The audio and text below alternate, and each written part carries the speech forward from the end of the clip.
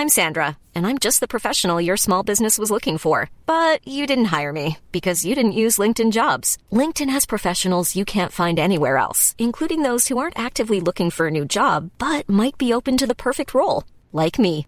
In a given month, over 70% of LinkedIn users don't visit other leading job sites. So if you're not looking on LinkedIn, you'll miss out on great candidates like Sandra. Start hiring professionals like a professional. Post your free job on linkedin.com/people today. Hey, I'm Ryan Reynolds. Recently, I asked Mint Mobile's legal team if big wireless companies are allowed to raise prices due to inflation. They said yes. And then when I asked if raising prices technically violates those onerous two-year contracts, they said, "What the f*** are you talking about, you insane Hollywood ass?" So to recap, we're cutting the price of Mint Unlimited from $30 a month to just $15 a month. Give it a try at mintmobile.com/switch. $45 up front for 3 months plus taxes and fees. Promo rate for new customers for limited time. Unlimited more than 40 gigabytes per month. Slows full terms at mintmobile.com. Sandpets Radio, Australia's coolest podcast network.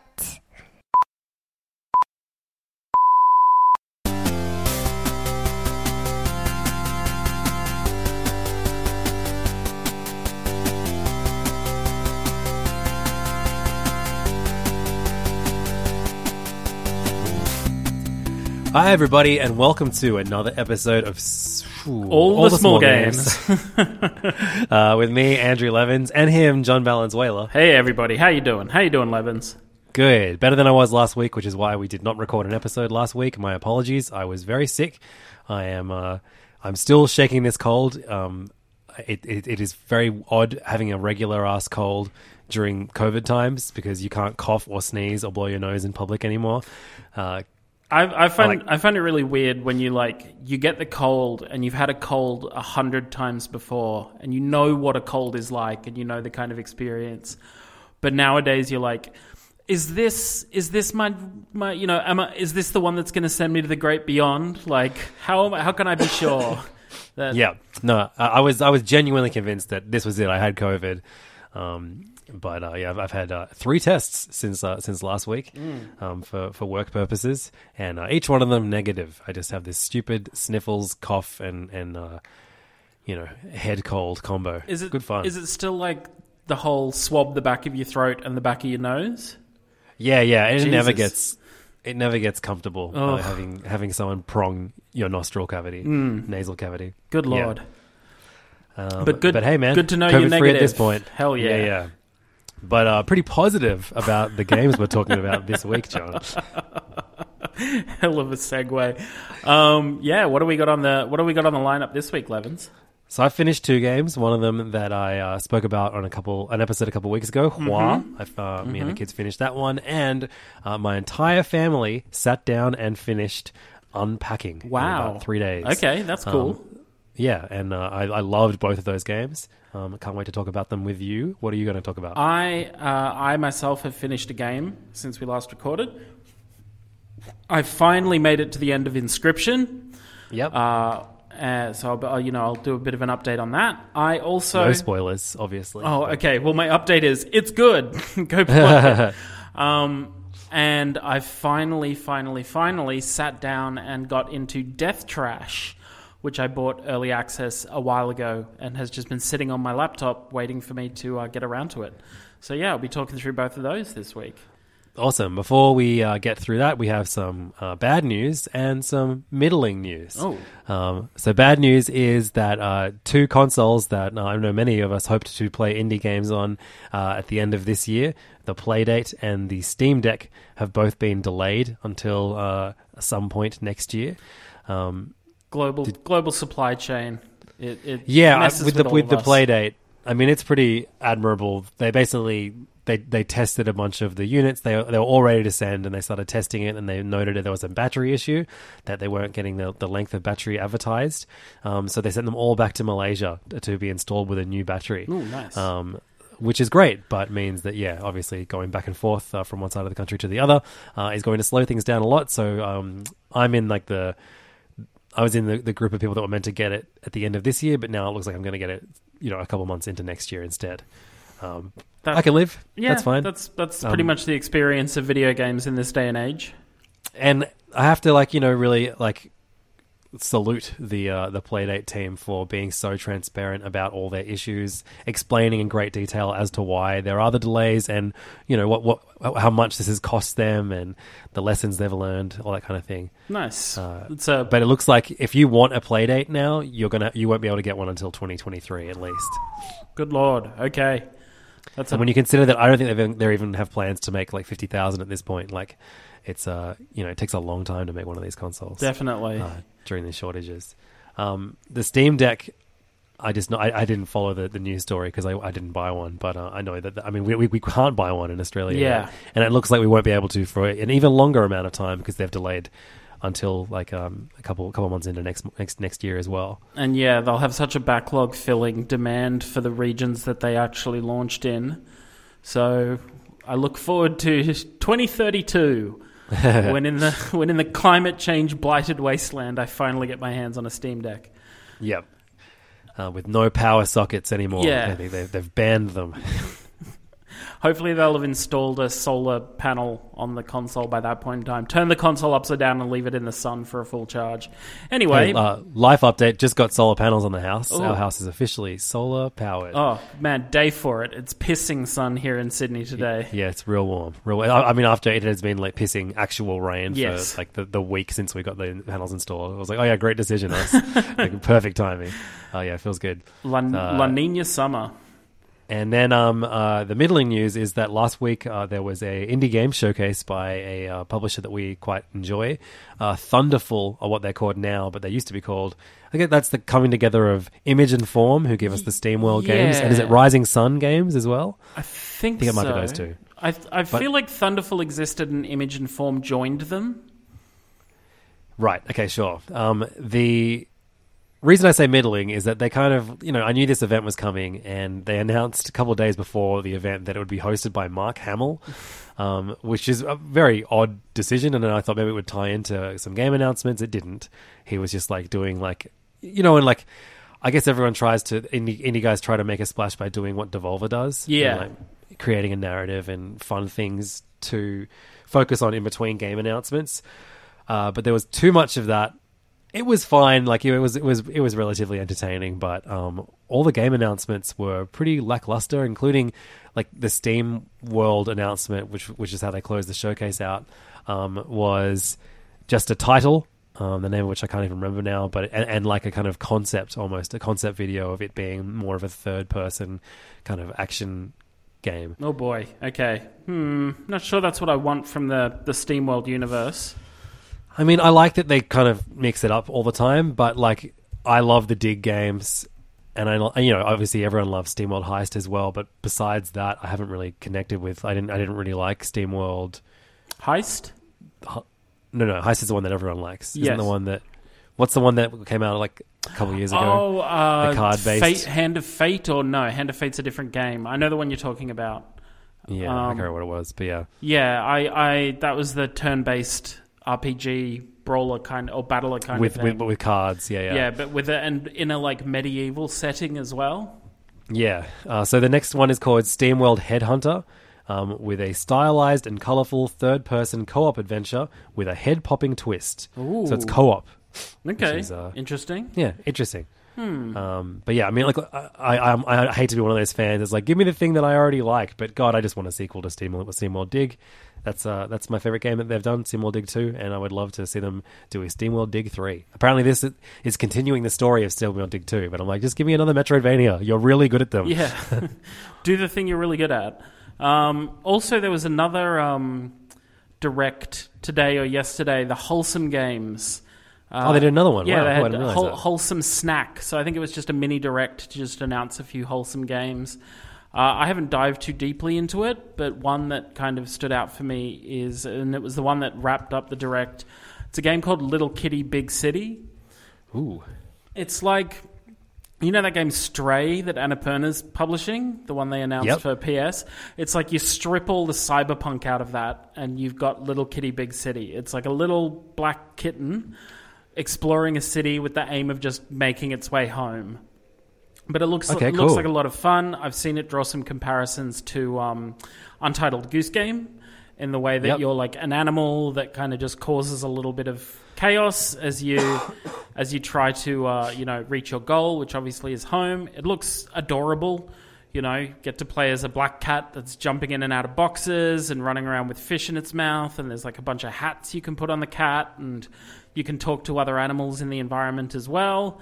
So yeah, definitely if you like games that trend towards the wholesome, check out the trailer for Little Kitty Big City. Those guys like Jenny Wilson, I know is like one of the heads of Wholesome Games, and she generally hosts most of them. Like they do such good stuff.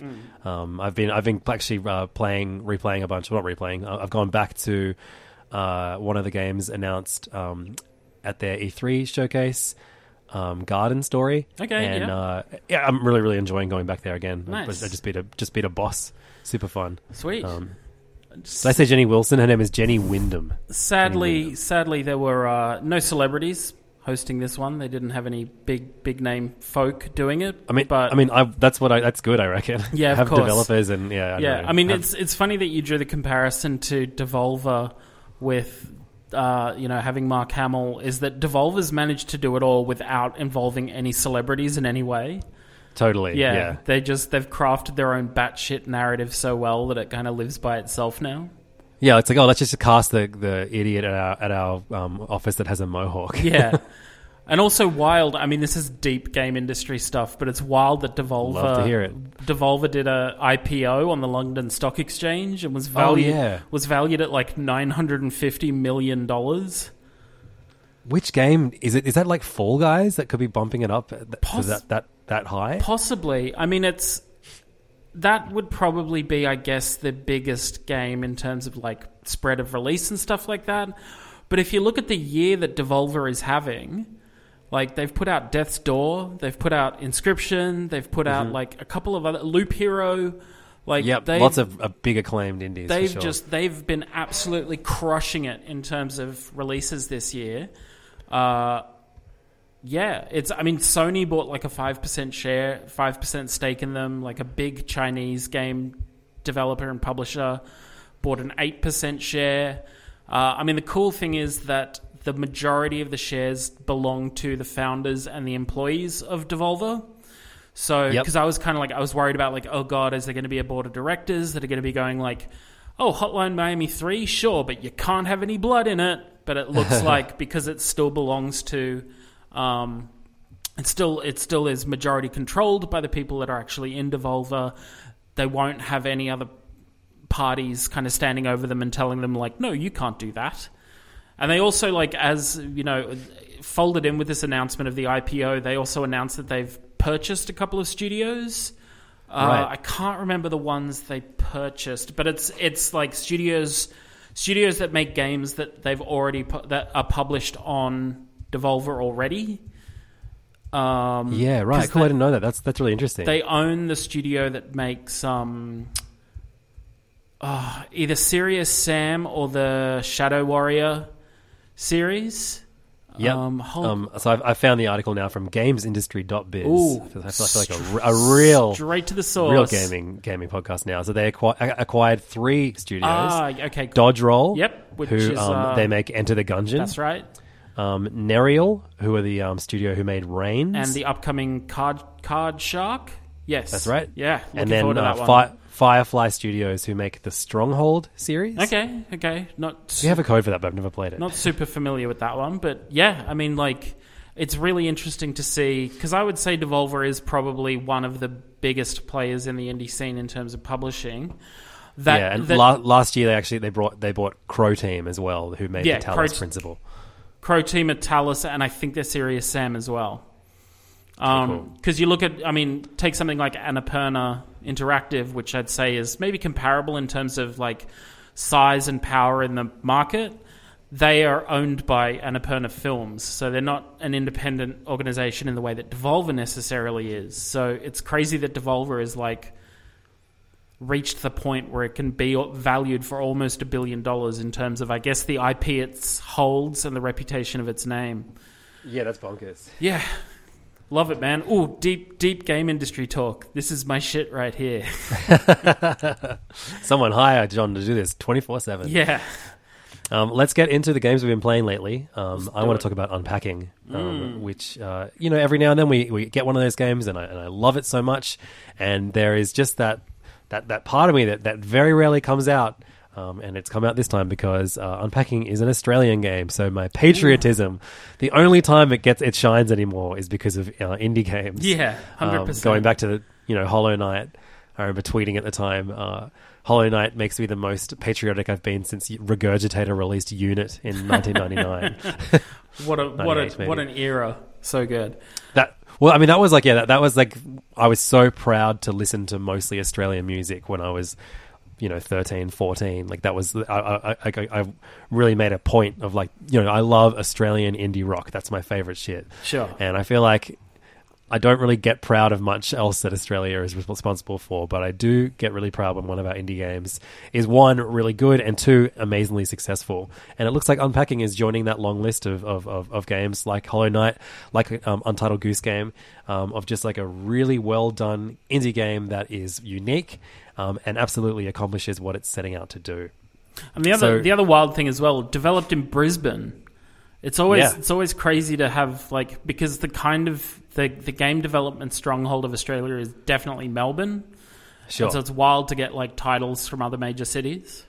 Well, I mean, Brisbane you can thank for, one, if you go back to that 1998 era of music, Custard, I still think the greatest band to come out of Australia in that era. They hold it, like, man, Wahooty Fandango, the Custard album, one of the best indie rock albums ever made. Like, I put it on par with like Slandered and Enchanted by Pavement. Listen to it all the time. Hot damn.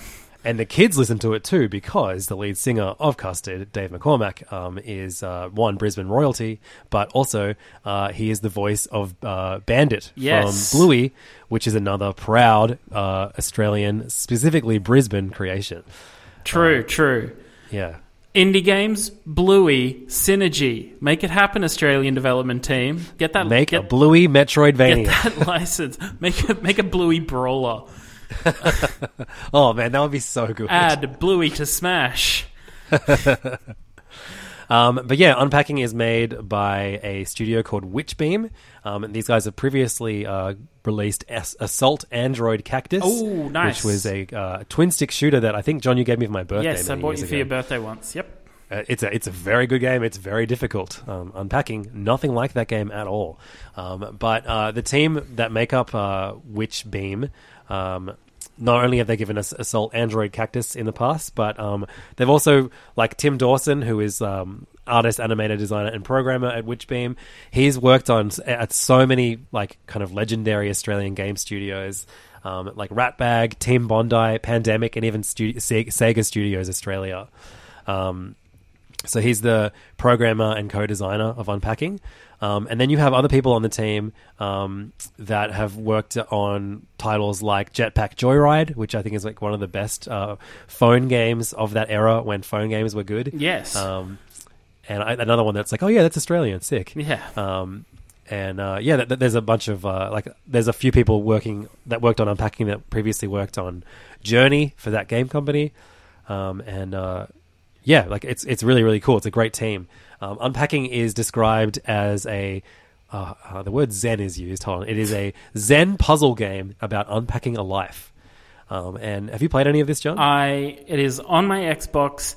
I sat down this weekend, fired up my Xbox, scrolled the highlight across to Unpacking. Oh, I know what's going to happen here. And then went one more square across and Forza Horizon 5. Yeah. I was like, I can't get you can't get too far ahead of me in terms of the leaderboards. I've uncovered 100 roads so far. I think I'm about 6 roads less than you are currently, and that will change very soon. It is so much fun, Forza Horizon 5. Oh, it's really good. So they've added some of the narrative stuff they've added to the top of it. Amazing, but we're not. Well, I mean, speaking of the word Zen, like I would use Zen to describe how I feel when I play Forza. Like it is just like I don't care if I win the races, or if I do care. Like if I do a shit corner, I just rewind and just take it again. Like there is something so Zen about those games. Yeah. They are open world games done so right, where like there's so much shit on the map, but I don't feel pressured or like exhausted by it, all the options. Definitely. It's kind of like, I want to obviously drive through the entire map, and while I'm here, I may as well do all the stuff that's here. Have you done the volcano mission yet? I have not. I think that's the next one. I think that's the one I just finished the Volkswagen Beetle mission. Nice. Yeah. Well, Tilly and I did the volcano mission the other day, her on my lap, and she was upset that the volcano didn't actually erupt. Choose violence, Tilly. Choose violence. Well, she is probably the biggest fan of unpacking in our house. She cried when it finished, not because the ending is sad, but because the game is over. And I said, it's fine, we can just start a new game and play it again. But Archie and I have gone through and 100%ed unpacking. Ooh, nice. It's currently available on PC, Nintendo Switch, and Xbox, and Game Pass, which is great. If you have Game Pass, there is, obviously the biggest reason why I would not play Unpacking if I had Game Pass is because of Forza Horizon 5. But when you get sick of cars and you want a beautiful experience, Unpacking is one of my favorite games of the year, easily. Basically, if you've seen trailers for it, all you are doing is you are presented with a room, and the shelves around your room. Like first, you start with a bedroom. It's a kid's bedroom, and there's like 4 or 5 boxes in the middle of the floor. You click on the boxes. I imagine it's very easy to do on PC, but it's fine on controller too. You're just moving a cursor around with a controller, but it's not finicky at all. You're never accidentally clicking on the wrong thing or anything like that. It's really easy to zoom in and like all that kind of stuff. You open the box, and then you click a box, and then you pull something out of the box, and then you have to find a home for it. So it is a puzzle game because there is a finite amount of room for you to put everything. You can't just cram everything into the one cupboard because that cupboard will get full. And there are things that you need to prioritize as putting in the cupboard first, so you can stack things on top of them or around them, that kind of stuff. So as a very zen puzzle game, light puzzle game is just, it's so well animated. Like the pixel art is some of the best I've ever seen in my life. And it is just like, mugs and toys and like, computers, musical instruments, balls, games, that kind of stuff. But everything is just so meticulously designed that you understand what it is so quickly. And yeah, where it starts in, I think it's the 90s, you then go, so first you unpack, the first room you unpack is her first room, her own room. Sure. So it's the first time she's moving out of like maybe a room that she shares with a sibling or something like that. And you then move into your first, like it's a few years later, and you're moving into your dorm, basically your first apartment. But it's a shared living space while you study for at a university, and then you get like your own share house. You move in with somebody. I don't want to spoil the story beats because they are so well done. And if you are purely looking at this as a puzzle game, you probably will miss the story stuff. But there's so many amazing little moments where like she has a pinboard, and at one point you are putting your current partner, photos of you and your partner on that pinboard. Then she moves somewhere else, and you're putting all the photos up on the pinboard, and normally you put it automatically, when you stick the photo up on your pinboard, you get 2 pins that get stuck up in the top corner, but one gets stuck in the top corner and the other one gets stuck in the middle of your now ex-partner's face. Oh, nice. And then you can't progress that level until you hide that photo so she can't see it anymore. Oh. Little really clever things like that. And yeah, I've read like interviews with developers where they tried to make that partner seem as douchey as possible, and there is one thing that you can't put up anywhere. You can't put, like, basically you get like your diploma, or your diploma for finishing university. And when you move in with your partner, there's no room for you to put that on the wall, so you have to put it under your bed. Oh, just like little things like that, like where you're like, oh no, but I want to put this on the wall, and you actually physically can't. Very clever storytelling devices, because it almost feels like the person that you're moving in with, he won't let you put these things that are important to you up. I'm reminded of there's that part in the game Florence.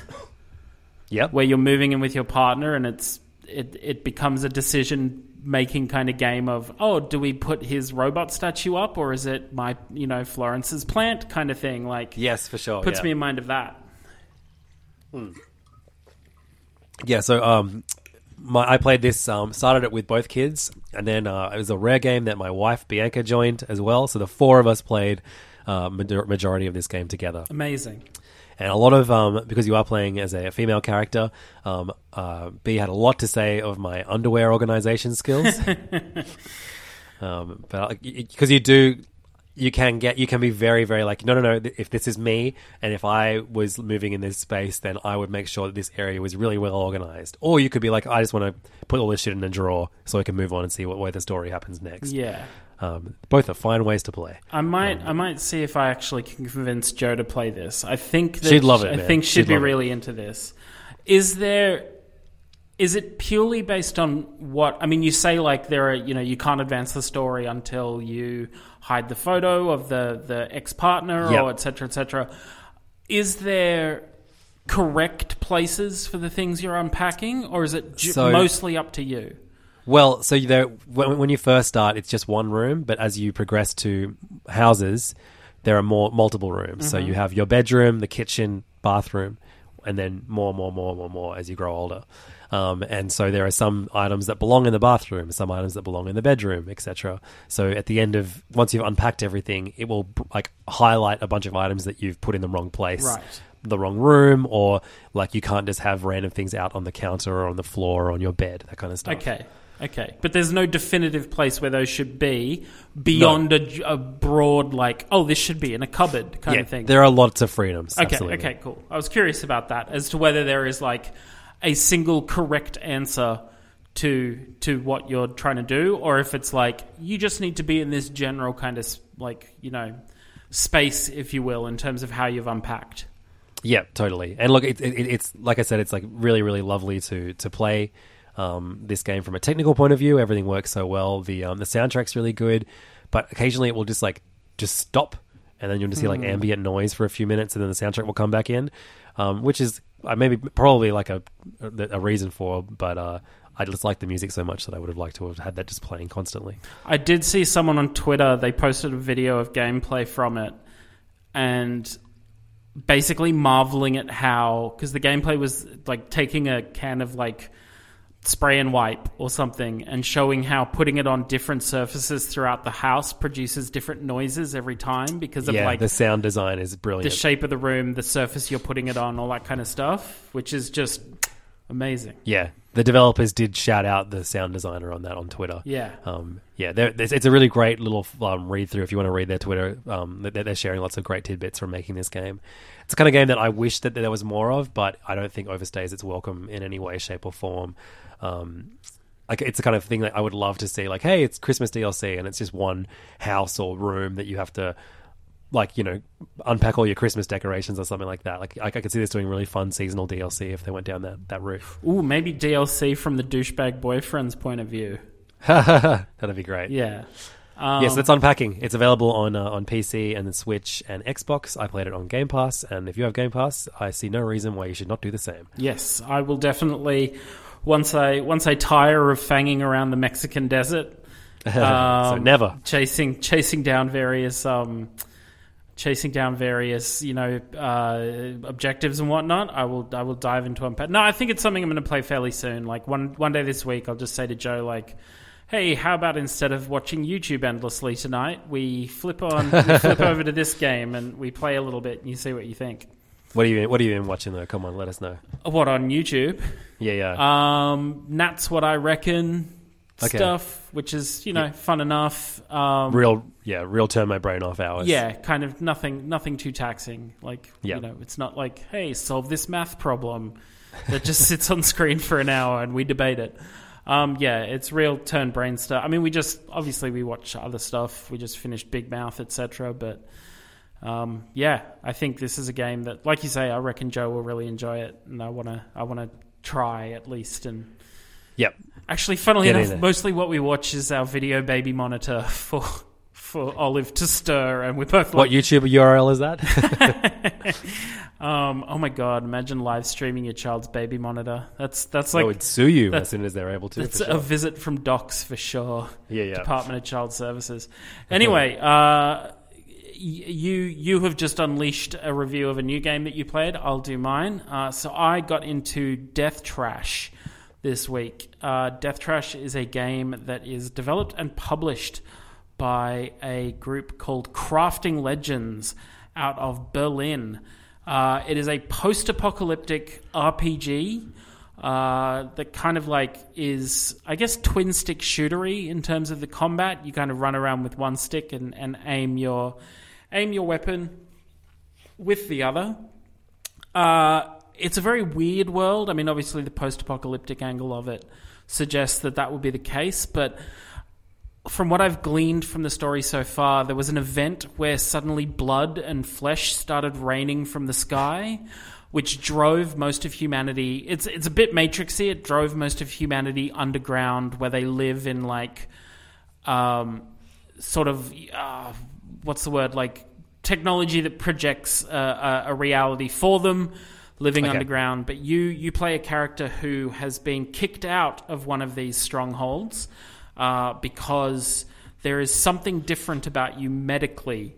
And so part of the like broader quest that you're on in the real world is to discover like, what is this implant in my brain and in my organs that caused me to be kicked out of paradise essentially and left to wander this like blighted hellscape. The first kind of thing you run into once you go through the I appreciate trying to get away from the mic, but oh boy, the mic picked the hell up out of that. I muted my mic. I just blew my nose. All right, so okay. I muted my mic, so none of the listeners heard that, but I'm going to leave it in. I just got a trombone-style honk through my earphones. One of the first things you run across when you leave the kind of like underground where you were after doing the tutorial is this thing called the Flesh Kraken, which is a giant face with tentacles for a mouth sticking out of the wall in this temple. And it tells you about how, you learn from someone nearby that there are various titans, as they're called, scattered throughout the landscape. And, the Flesh Kraken is lonely and it wants a friend. So you then, you have your next objective, which is find a friend for the Flesh Kraken. And as you make your way further into the world, you kind of start to discover, you obviously pick up more quests as you go. You pick up an ability to become attuned with the flesh, as it's called, and which leads you to an oracle. It's an interesting situation because the game's in early access, and one of the difficulties with an early access game is you can never quite be sure of what the actual roadmap, like the detailed roadmap for what they're planning to do to it is.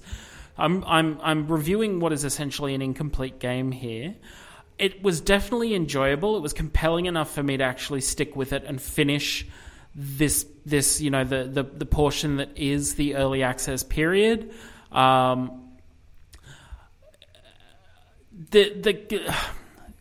I guess for starters, I really appreciate the story. I think it's a very intriguing world that they've crafted, and like I said, it's compelling enough that it drove me forward. I wanted to be like, well, what the fuck's going on here? Will I ever find a friend for a gigantic, massive, fleshy tentacle sticking out of a thing? Why am I talking to an oracle that wants me to rescue it, and I have no idea where it is? There's, and it's being hunted by somebody apparently. The combat itself is relatively it's fairly uninspiring. Although it's good in the way that you can kind of switch very quickly between gun and melee combat, but mostly the combat involves kiting enemies until you get them into a good position. Although it does contain one of our favorite gameplay mechanics. Starts with a D, ends with an O. That's right, the dodge roll. It took me a little while because the dodge roll can be a little bit finicky. In the tutorial, it's look, if you time the dodge roll correctly, you'll miss the attack. But it took me a little while to really work out what the timing for the dodge roll is. And the weapons that you start with just a simple kind of wooden club for a weapon. And it was only when I unlocked a claw weapon, so sort of if you think about Freddy Krueger's glove kind of thing, I got that as a weapon, and then I just started kicking ass across the map because that weapon is very fast, does a lot of damage, and you can upgrade it and all that kind of stuff. I did, and again, this might be an issue with the early access part. I've collected so much crafting resource but barely have any kind of recipes or blueprints that I can use them for. So I just have this like full to the brim craft. And that's another good thing, is that the crafting stuff inventory is separate from your general inventory. So you're never like, oh, I'm carrying this amount of like trash and metal and etc. I can't pick up other things that are on the map. So that's a nice touch. Like, I like that those are kept separate essentially.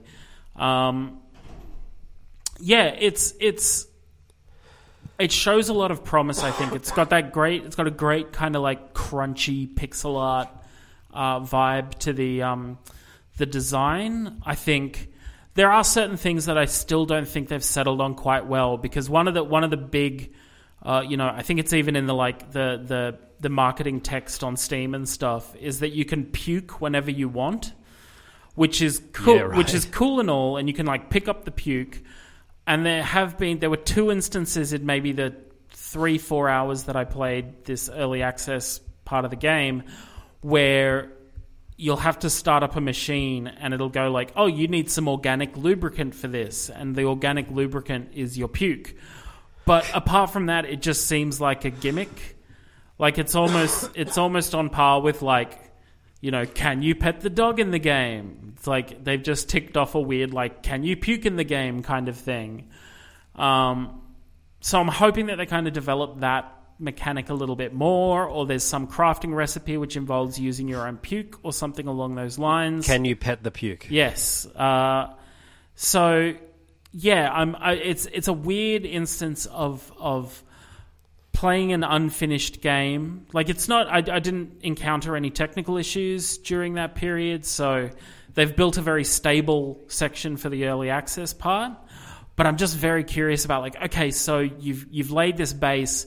How are you going to develop it? How are you going to, like, will you circle back and build on the first part of the game, or is it just going to be the same stuff for the rest of the game?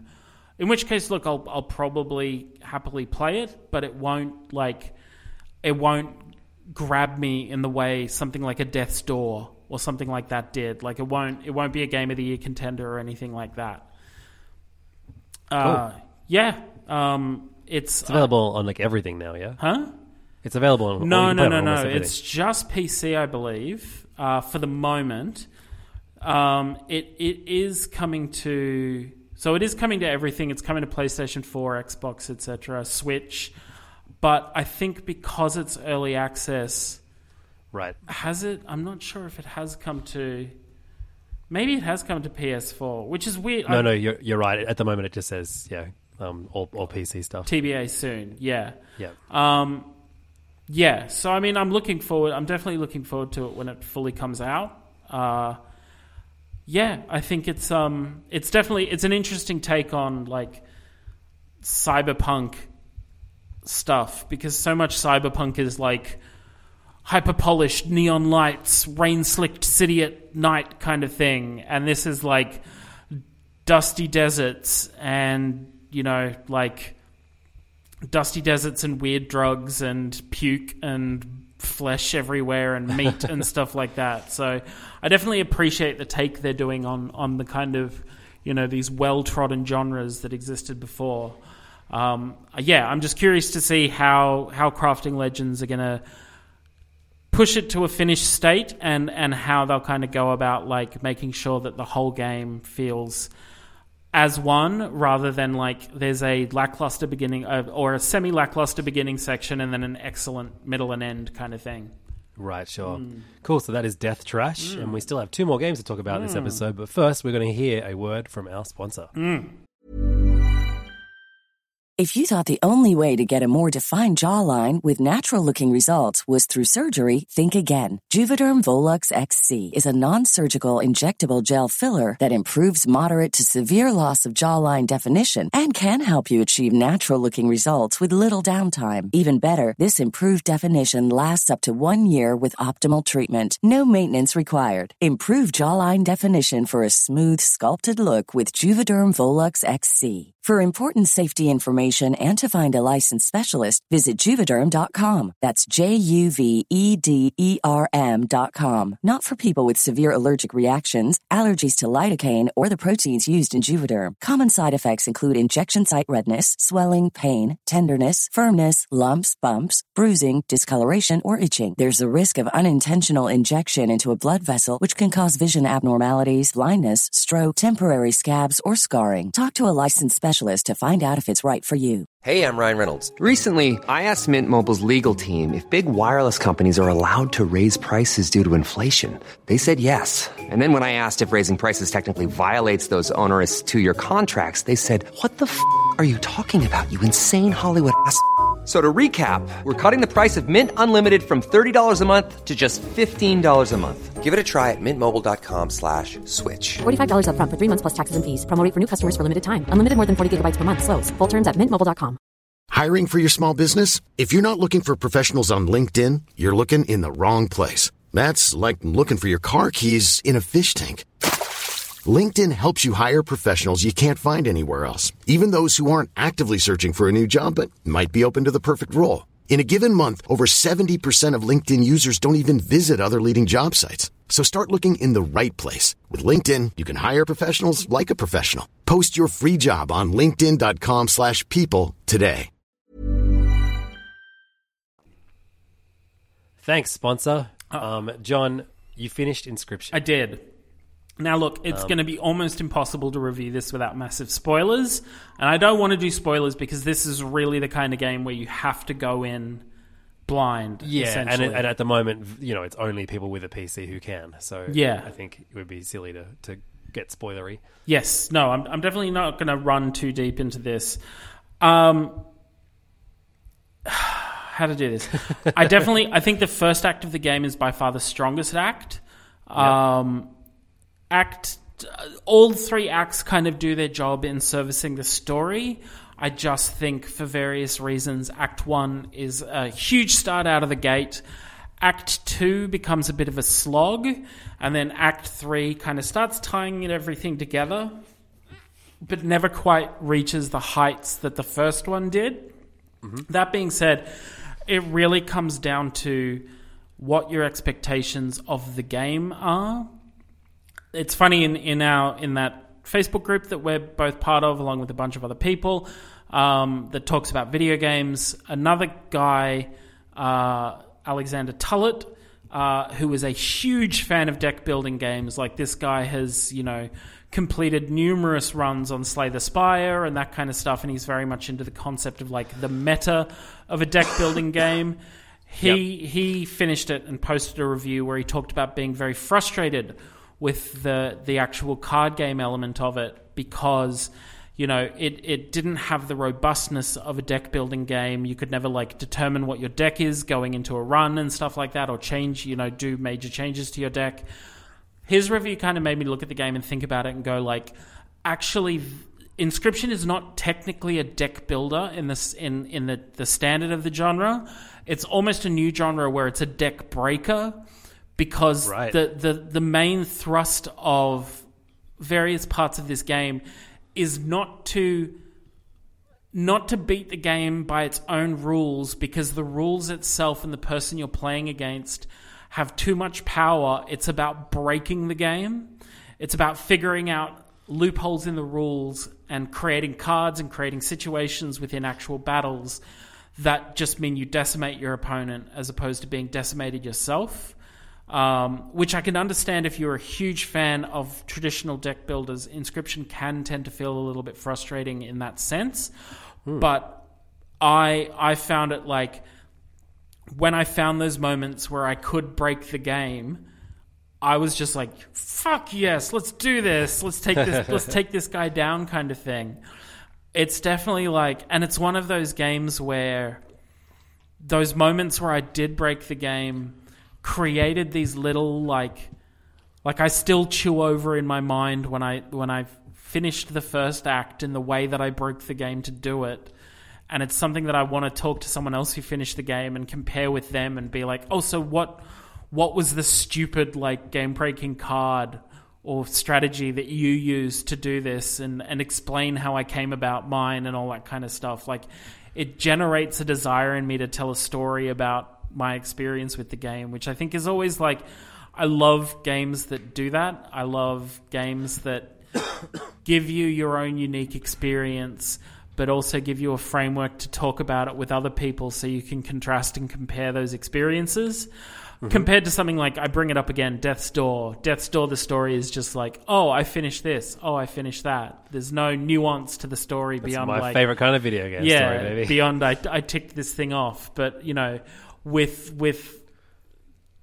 Inscription being able to go like, oh, I took this card and through a weird series of events turned it into the equivalent of a nuclear weapon in this game's meta, and then just wiped the floor with everything that came at me. Like, yeah, whereas I'm like, oh wow, the final boss had a second phase. What incredible storytelling! Yeah, very groundbreaking. Yeah. Look, it's a tough game to properly review because, like I said, I do not want to spoil this in any way, shape, or form. One difficulty, or one issue I have, which isn't majorly spoilery, is a chunk of the game's story is told through an ARG that exists outside of the game. Oh, wow. And so I finished the game, and I know that all this ARG stuff is sitting out there somewhere, but I just haven't taken the time to go read it. But I'm kind of like, just put it in the game, dude. Like, give me the whole story there. I don't want to have to do, like... No, I demand a review of the ARG next week. Internet detective work. Yeah, okay, review of the ARG. So I sat there and read web pages for 45 minutes. The gameplay was terrible. Gameplay was terrible. Story was great. So look, if you have the means to do it, god damn it, go and play Inscription. Go in blank. Don't spoil the story in any way, shape, or form for yourself. Just remember, like, when you get frustrated, the idea is to break the game. The idea is not to play by the rules, it is to shatter the rules and just have fun with it. Punch your monitor in the face. Yeah. Snap your keyboard in half. That's how to win. Throw your hard drive into a lake. Hoa. So that's the end of John's non-ARG time with Inscription. Looking forward to the ARG review next week. Now, talking about very simple storytelling, Hoa is a game that I reviewed a couple of weeks ago, made in Vietnam. I believe it's available on just Switch, but I can double check that. No, it's on Switch, PlayStation, and Xbox, and it's on PC too. It's on everything. It's an indie platformer that's very influenced by Studio Ghibli, and a rare instance of a Vietnamese video game getting worldwide recognition. It is phenomenally well animated with a gorgeous soundtrack, very evocative of Joe Hisaishi from Studio Ghibli. Some would even say ripping it straight off. There are melodies in it that sound just like melodies from Spirited Away, but with like a slight alteration on the final note, that kind of stuff. But hey, it just makes it sound really special to me. This game you play as like almost like a spirit of the forest returning to the forest, and you're meeting up with all these different animal spirits who helped you escape when the forest was attacked at a certain amount of time ago and you lost your family. And so you reconnect with all these animal spirits, and they give you a different ability and help you progress further and basically get to the end of this game. The first few levels are very kind of linear, repeating the same thing, where you kind of get into a new area, meet the animal spirit. The animal spirit's asleep. You need to go wake up the spirit by lighting up two kind of artworks that you find throughout the level. Then you go and talk to them once they wake up, and they're like, hey, I can give you this power. All you need to do is go find a bunch of butterflies. So you go find the butterflies throughout the level, doing like some fun platforming stuff with all the new powers that you get. They give you a new power that can allow you to get to the next level, and that repeats a couple times. Then you're always kind of like you can't die in this game, but there are like robots who can kind of like kick you about, stop you from getting to the top of a peak or whatever. Damn, and you have to do that platforming section again. As you progress, there's more and more robot stuff, and it becomes clear that the robots were the ones who fucked the forest up all those years ago, and possibly burned your family to dust. But we kind of glossed over that when I was playing this one with the kids. Right. Yeah, for good reason. There is a big moment where you escape a robot who turns on you, because one robot helped you at some point, then he turns evil. And there's a big chase sequence, and I was expecting it to be like an Ori and the Will of the Wisp style chase sequence, right. But instead it is just a video.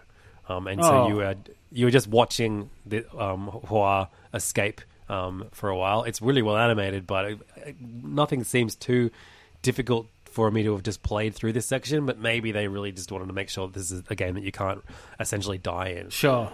The last level of this game is the most creative this game ever gets, where you will, there's it plays with color, it plays with gravity, it plays with you doing two things, like you and a mirror version of yourself completing a level together, and you have to accommodate for your mirror version as well as yourself with different obstacles on each levels way. Okay. If that makes sense. Really creative, genuinely difficult in parts too, which I would not say for almost every other part of the game. And then it just kind of ends in this really kind of sweet moment. I definitely think this game could have been longer, but I like that, again, unpacking doesn't overstay its welcome at all. Your enjoyment of it will come from how much you like Studio Ghibli stuff, and whether playing a game that looks just like it is interesting to you. I see a lot of people are let down by how short it is as a game. It's probably just over 2 hours, but it's beautiful the entire way throughout, and the storytelling is minimal but lovely. Nice. I would recommend it. Yeah, Unpacking is definitely my favorite of the two, but Hua is another great game that I'm glad I played with the kids. Hell yeah, great. And yeah, it's out on most things now, so go and check it out. I'm sure it will be included in many sales packages at the end of the year. Yeah. Cool. Hua. Yeah. Hua. So that's it for this episode of many very good indie games reviewed by us. Thank you so much for listening to it. If you want to engage with us, you can. allthesmallgames@gmail.com is our email address. And we have a Patreon, which is patreon.com/allthesmallgames if you'd like to support the show. We'll be uploading some bonus episodes very soon. Sorry for the delay on that. It's just hard to record when your body wants to cough and die. Yeah, bummer. Glad you're on the mend, though. I am on the mend, although I'm getting a vasectomy tomorrow. So as one part of me heals, another part suffers. Ain't that the circle of life? It's going to be funny next episode. Levin, something's different. What's going on here? Oh, Levin, you sound less fertile than you. Yeah. So if you want to see us on social media, we are on Twitter @allthesmallgame. You can see us on Facebook, facebook.com/allthesmallgames. Our individual social presences. If you want to follow Levin's, you can so @Levdog, LEVDAWG. If you want to follow myself, you can go to @16tacos. Those are both across Instagram and Twitter. And my God, you definitely want to be following Levin's on both of those. What a life this man has. Vasectomy. It's cold. He's got it all. For an Instagram live of his vasectomy. Make sure you are following. Oh, man. I just realized that your dog Gilda has been hanging out with us the entire time. That's gorgeous. Yes. Hey, Gilda. She has. I'm giving her pats. Bring her in frame. We're going to get a photo for the team. Make sure you go to join our Discord for this awesome dog photo. Hey, Gilda. Look at that, Gilda. Can you say indie games, Gilda? Indie games. Thank you so much for listening, everybody, and we'll see you next week. See ya.